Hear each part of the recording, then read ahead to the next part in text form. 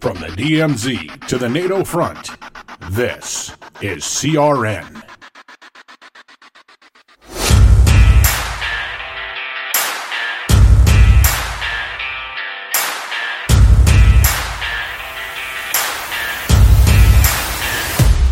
Welcome to the Lightning Round.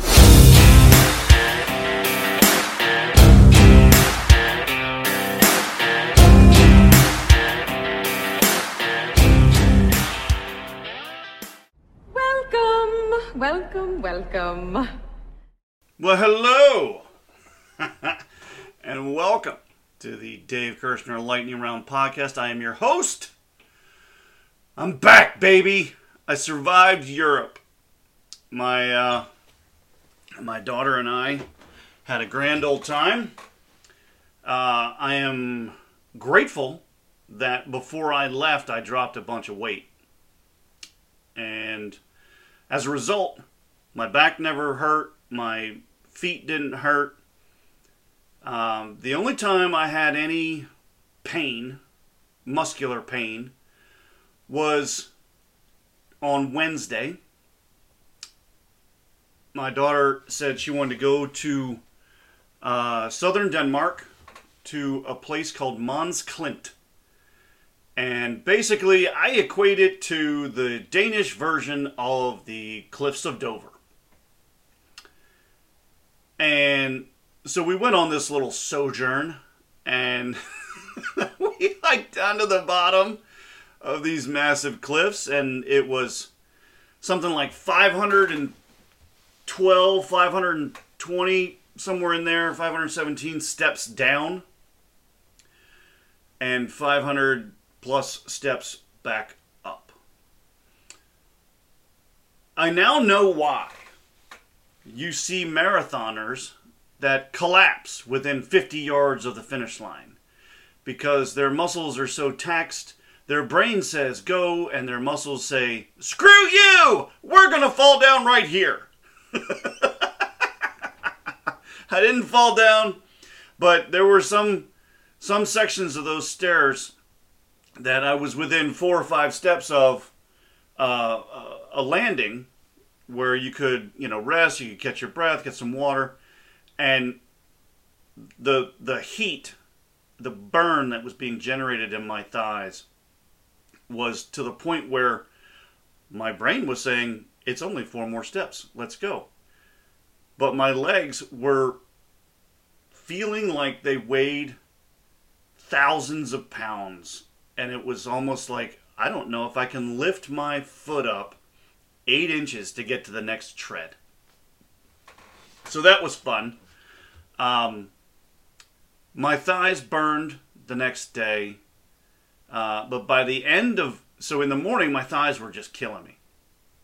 But by the end of Thursday, the pain had shifted from my thighs to my calves. And my calves... It is now, I'm recording this is Monday. The show goes out on Wednesday. My calves they don't hurt anymore, but it took a good 3 days for that burn to go away. And I was walking it off, I was keeping the muscles and the joints loose. I'd go, take a little walk around the block, just kind of loosen them up. But, damn. So we were at dinner on Thursday night, and I said to my daughter, so I've been here 5 days, 6 days now. How far have we walked? And, she got out her little app on her phone or whatever for her tracking her workouts and what have you.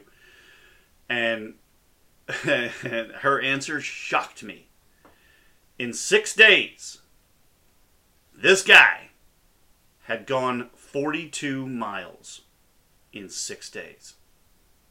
I would not have been able to do that if I had gone in the condition that I was in at the end of summer.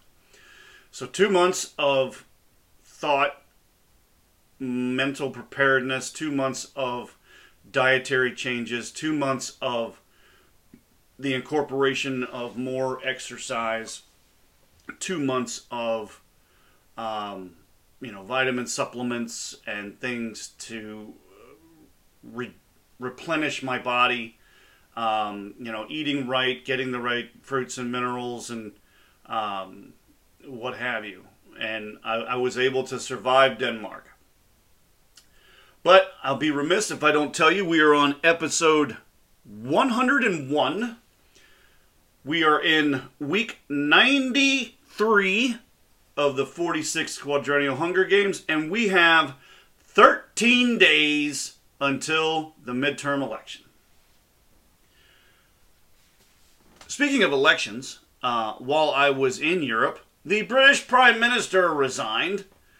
So that was shocking, and I need to dig into that. We're going to talk about that in the Jackassery show. And when I got to Europe and into Denmark, they had they're having a special election for the Danish Prime Minister because at some point they tried testing, I want to say it was the COVID vaccine. They were testing COVID vaccines on mink, and the mink died. And then they buried the mink, and then everything around the mink died. So they dug up the mink, and then they put them in an incinerator. That's the Cliff Notes version that my daughter gave me, but I have not read into it, so I don't know if that's 100% factual. However, she did say that by testing on mink, that is akin to an American scientist testing on a bald eagle. That is our national animal, and I guess the mink is the Danish national animal, and so this caused a huge uproar in Denmark to the point where somebody in Parliament put up for a vote a special election. So when I got there, there were placards. Basically, all of the different parties, political parties within Denmark, had put up 5 or 6 candidates. There are like 20 or 30 people that are vying for the prime minister job. And so the way that Danish elections work, you can only put up a picture of yourself with your name and your political party. And then it is up to the Danish citizen to go to the appropriate website for the appropriate political party, for the appropriate candidate within that political party to read their platform. That is how Danish political figures go out and campaign. So that was weird. That was weird to me. The posters are on anything that's vertical. They zip tie them to lampposts, street posts. They zip tie them to trees. They're stacked, 4 high. And these aren't small. I would say they're good 2 foot by 1.5 foot average. So they're everywhere. And another thing, so that didn't bother me. It didn't bother me at all. I like politics, and I thought it was interesting to learn more about different political mechanisms for other countries. And I did learn that most of the people that I was seeing on these placards, these were all members of Parliament. They were all MPs. So they were readily available headshots for the political parties, so they had these posters all done up no matter what. But the interesting thing to me was they interviewed the lady who called for the special election to try and replace the incumbent prime minister, and they asked her what she thought about the existing prime minister. Should she keep her job? She goes, "Oh no, she's doing a great job." So, and I was like, "Well, then why did they call for a special election?" She said, the interviewer asked this question, and the member of Parliament said, "Well, she just needed to be put in check for what she did to the mink. She needed to know that that wasn't going to go unpunished." So they're wasting all of this time, all of this money, when they just could have given her a verbal condemnation vote or something to that effect. But instead they decided to go with a special election. That part baffles me. And AOC got in on the action after the British Prime Minister stepped down, And so we're going to talk about AOC and the British PM stepping down on the weekend show. But this is the preparedness show, and I thought I would talk to you about Denmark beyond the politics. Denmark is a beautiful country. I figured out the metro and the S-togs and the regional lines, which are basically, to me, to an American going to Denmark and seeing all of those different modes of transportation that are on the rail, to me, they're all trains. They're all metros. But my daughter, who is one to constantly correct somebody if they get the words wrong, she was like, "No, Dad, that's an S-tog. No, Dad, that's a regional train. No, Dad, that's..." just so on and so forth. So I like to needle her.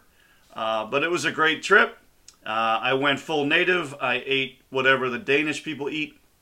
And here's my impression of the Danish people. All right, so we went all over Denmark, mostly Copenhagen, but we went out of the city. We went to other places, and I got a rental car. And here's what I tell you. If you're going to go to a foreign country and you're not going to leave the city that you're going to, don't bother getting a rental car. Go with public transportation. Because European cities, cars are an afterthought. And what I mean by that, and here's my example. So in Copenhagen, you may be driving down a road. All right. Well, space is at a premium, and there's construction everywhere. But bicycles take the first priority. There are bike lanes on every street, and it doesn't matter if it's been lined that way by the streets department or whatever. Bikes take priority. Then come pedestrians. Then come cars. So if I wanted to turn into my hotel off of the road, I had to check my mirrors and make sure there were no bicycles coming up from behind me. And I needed to check and make sure that there were no pedestrians on the sidewalk. So I'm coming up the street and I have to turn and cross over the bike path, cross over the sidewalk to get into the parking lot for the hotel. If I hit anybody making that turn, I am 100% immediately at fault. Welcome to Denmark. The Danes are also fascinated with pizza and hamburgers. We were all over the place, and that is what is there. It's like Frank's Pizza Palace, and these burgers and this burger, and it was the strangest thing. The food was delicious. I had smorgasbord, which is basically a Danish dish. It's basically a piece of bread, and then they pile food on top of it. And it's basically an American open-faced sandwich. That's a smorgasbord. That was delicious. They're definitely fascinated with French fries and all manner of toppings, particularly mayonnaise. I noticed that when I was in the Netherlands a decade or more ago. So there are different oddities, things like that. But that's how they roll. So what I noticed is that a lot of the meals that we had were high caloric meals. And there's a reason for that. Because every Danish citizen is basically a semi-professional athlete. They bike everywhere. They walk everywhere. Even if it's just to get to the metro and back, they walk from their apartment or their house. They go to the metro station. They ride the metro into the city. Then they get out of the train, and then they walk to their place of employment. But at a minimum, they're walking 5-6 miles a day. I would say that's my estimate. Elderly people, maybe they're doing less. But one of the things that I noticed is that from a preparedness standpoint, okay, here's what I saw in Denmark. The trains are electric. So if they have an energy crisis, some sort of problem, generating electricity, I don't want to say they're stranded, but they're going to have to basically bike everywhere and not utilize the trains. And if you are preparedness minded and your concerns are energy related, whether that's an EMP or a societal collapse to the point where you can't get any more gasoline or diesel for your vehicle and you are on foot. With what I saw in Denmark when it comes to the bicycles, there are all manner of attachment that you can buy for your bicycle. I saw bikes that had a giant like wooden box in the front of it, and that's where the children sit. There were also, the kid seats that, sit on the handlebars or they sit on the behind the rider. I saw basically it was like an elderly chair. So somebody had put their mother in the chair, somebody who can't get around as much. So they just put them on the front of the bicycle and they just ride around. I saw all manner of saddlebag and panners. So look up Danish bicycles and Danish bicycle attachments, and you'll get a really good idea of the types of things that you can buy or make that can attach to your bicycle. Now, granted, you're limited in terms of your load based off of the tires that you have and your ability to provide forward locomotion through the pedals. But it was crazy. I got tons of ideas about attachments that I can get for my mountain bikes as a means of evac if I need to get out of this neighborhood, and a vehicle is not an option. What else did I notice? Oh my God, my brain just went blank. So the food, the bicycles. So one of the things, because my brain's constantly working on, okay, how can I get home from here? And if there's an issue. So on one of our many tours where my daughter is showing me around Copenhagen, she took me over to where the Little Mermaid statue is that inspired the, different books and movies and what have you. I think it was put there after the original Little Mermaid came out. I don't know. I don't remember the history of it. But while we were there was a dock. And parked at that dock was a de Havilland seaplane. And my brain immediately clicked on. It was like, that's it. That's how I'm getting out of Denmark. If the shit hits the fan, I'm going to commandeer that plane and we're going to go someplace where I can get to a boat that I can cross the Atlantic. Because I can't cross the Atlantic in that plane. Then we went around the corner. Lo and behold, there's a marina. And in that marina was all manner of seagoing vessel. Some of them were pretty good size, and all of them had the ability to run under sail. And I thought, well, maybe I don't need to, kidnap that pilot to go take that plane to go somewhere. I can just hop on one of these boats and we can get out of here. So that's how my brain works. I was like, okay, if something goes wrong, how do I get home? What can I do? I've read a lot of books and, I don't have any weapons. So how do I, I'm going to have to sweet talk my way onto this boat with my daughter and so I found a seaplane. I found boats that had sailboats. And that's how my brain works. But when I got home, I gave my wife a hug and a kiss, and I went and checked on my preps, made sure they were all still there, and she didn't sell them.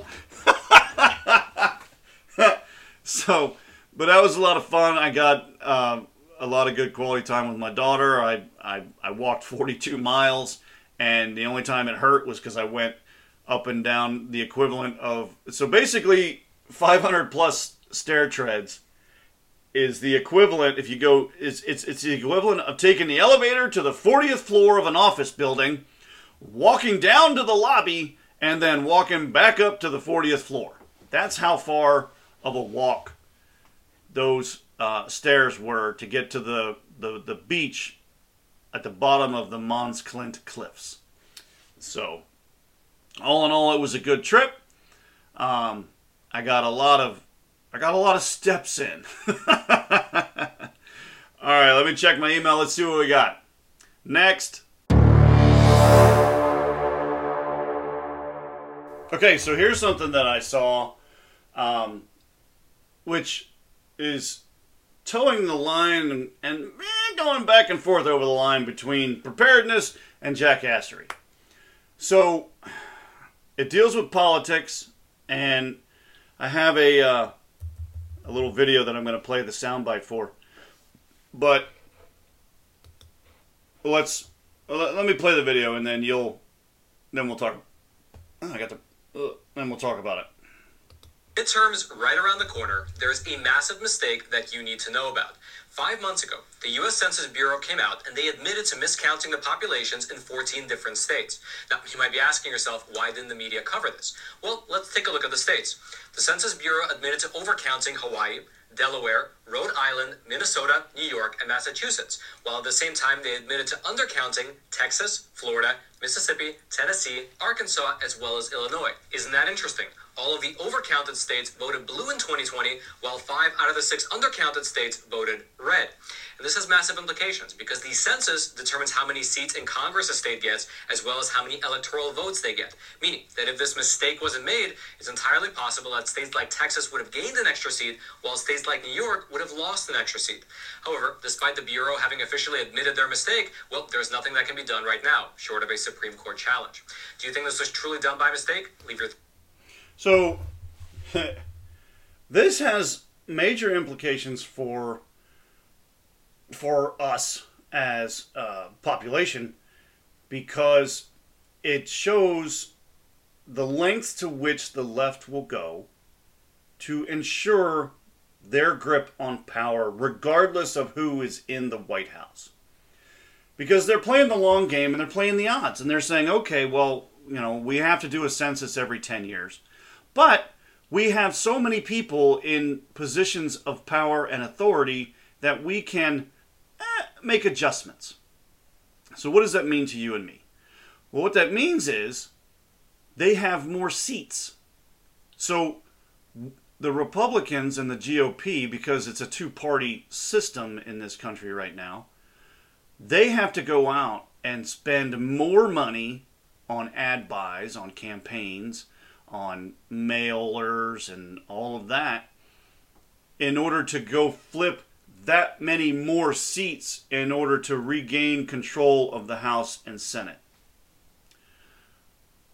They basically are handing the American people a fixed deck and wondering why they can't win. Why we the people can't win. I've said it before. We need a candidate that is going to go up onto a stage and say, I am for term limits.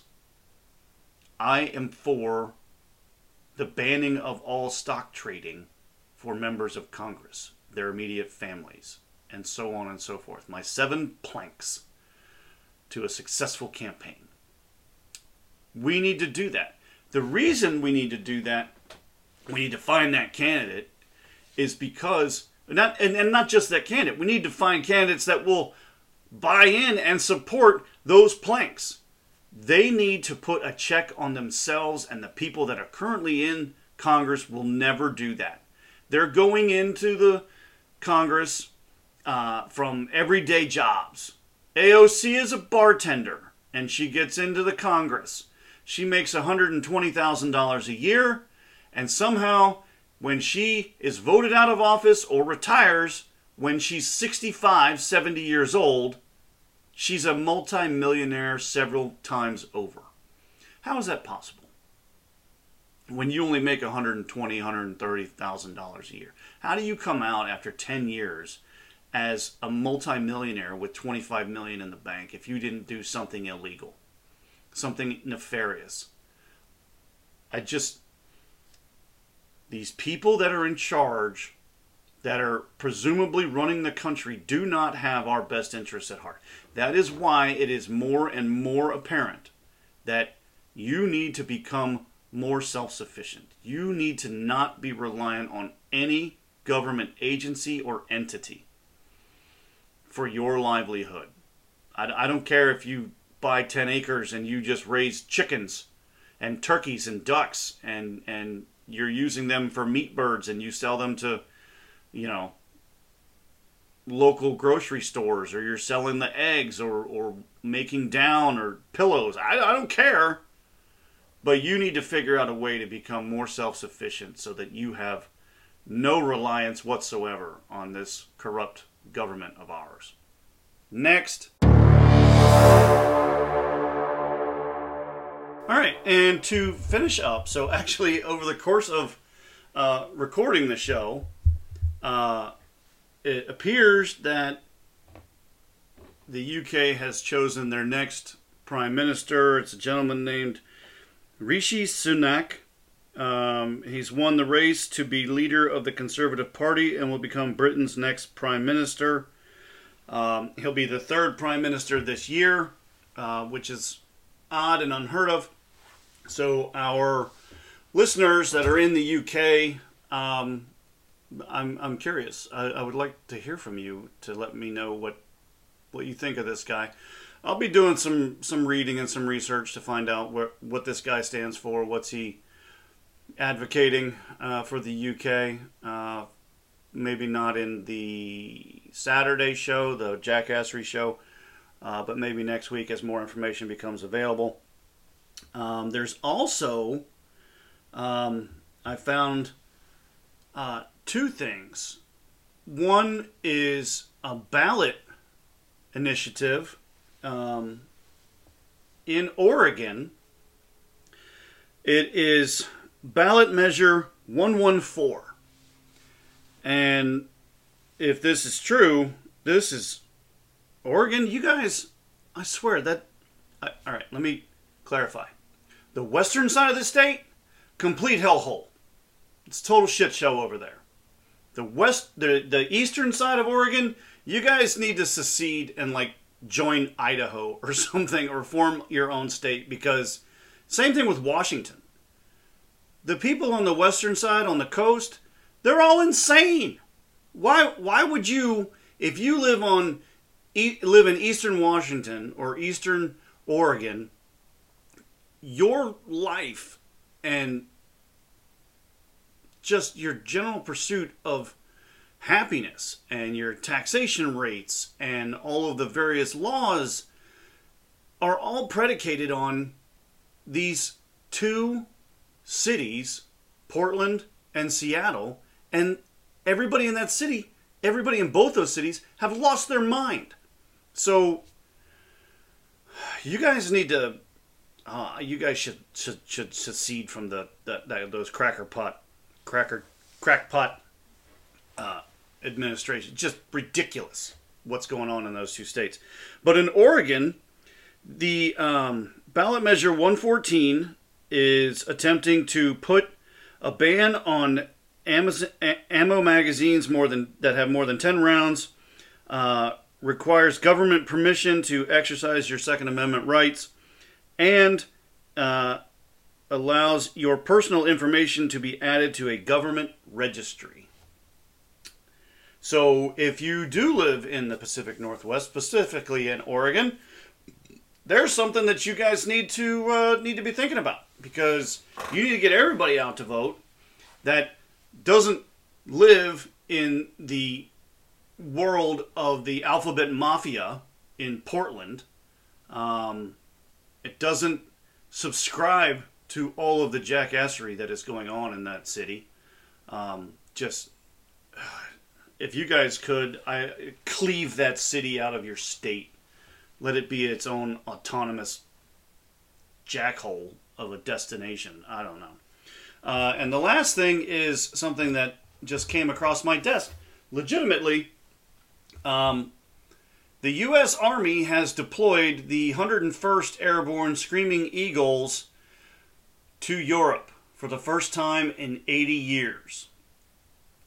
Dave, how is this preparedness? Well, that looks like a really big escalation of the things that are going on in Europe with Ukraine and Russia. the article reads, the 101st Airborne Division of the U.S. Army has been sent to Europe for the first time in almost 80 years. So there's a clear distinction, right? They were deployed in Vietnam, but Vietnam is not Europe. That's why the article is saying this is the first time that the 101st Airborne has been in Europe since World War II. Let's see. CBS News reported that the Screaming Eagles Light Infantry Force is trained to arrive on any battlefield within hours and be prepared to engage in combat. The 101st is a modular infantry division of the United States Army that is particularly trained for air assault missions. It gained notoriety during World War II for participating in the Battle of the Bulge and the Normandy landings. The 101st was reclassified twice during the Vietnam War, first as an air mobile division and then as an air assault division.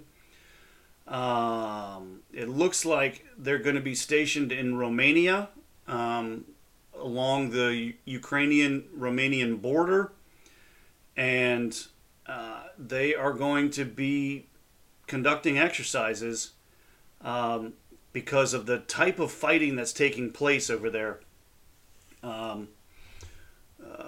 Let's see here. There was some. There it is. Russia has gone on a never-before-seen aerial raid against Ukraine, hitting civilian settlements, deliberately targeting energy infrastructure, and causing widespread power outages. Russian troops are hell-bent on capturing Mykolaiv and Odessa's key Ukrainian port cities and cutting off Kyiv's access to the Black Sea. To combat the threat of Russia taking these port cities by using its advantage over Kershner, the most elite air assault units from the U.S. have been dispatched with heavy machinery.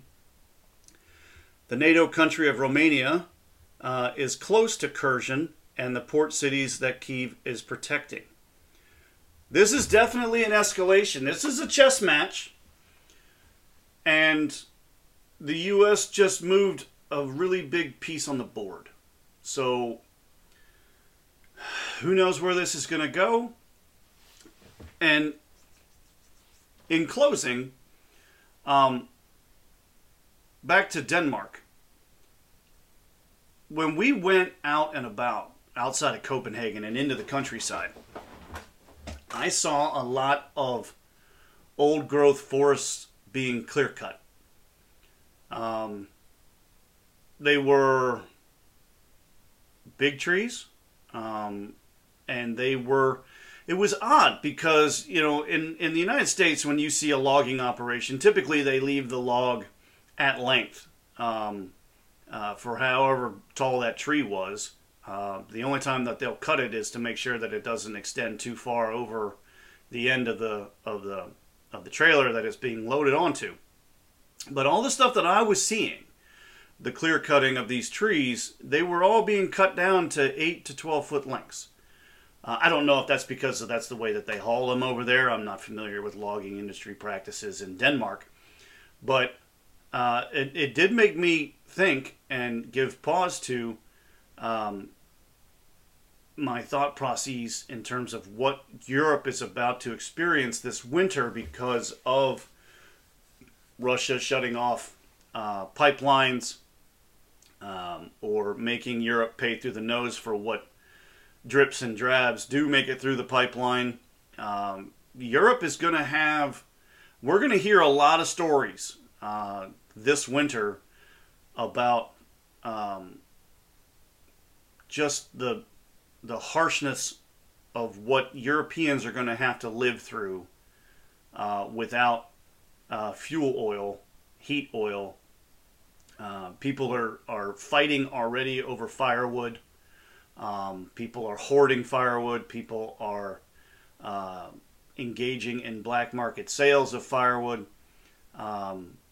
You know, when I was flying into Amsterdam, that was my layover. I went to Copenhagen to Amsterdam to Detroit, and then I had to drive home from Detroit. But when I was flying into Amsterdam, there were windmills everywhere, and that's great. I am not against green energy. I think it's great. What I am against is moving or attempting to move to green energy too quickly without proven tested scenarios and backup plans.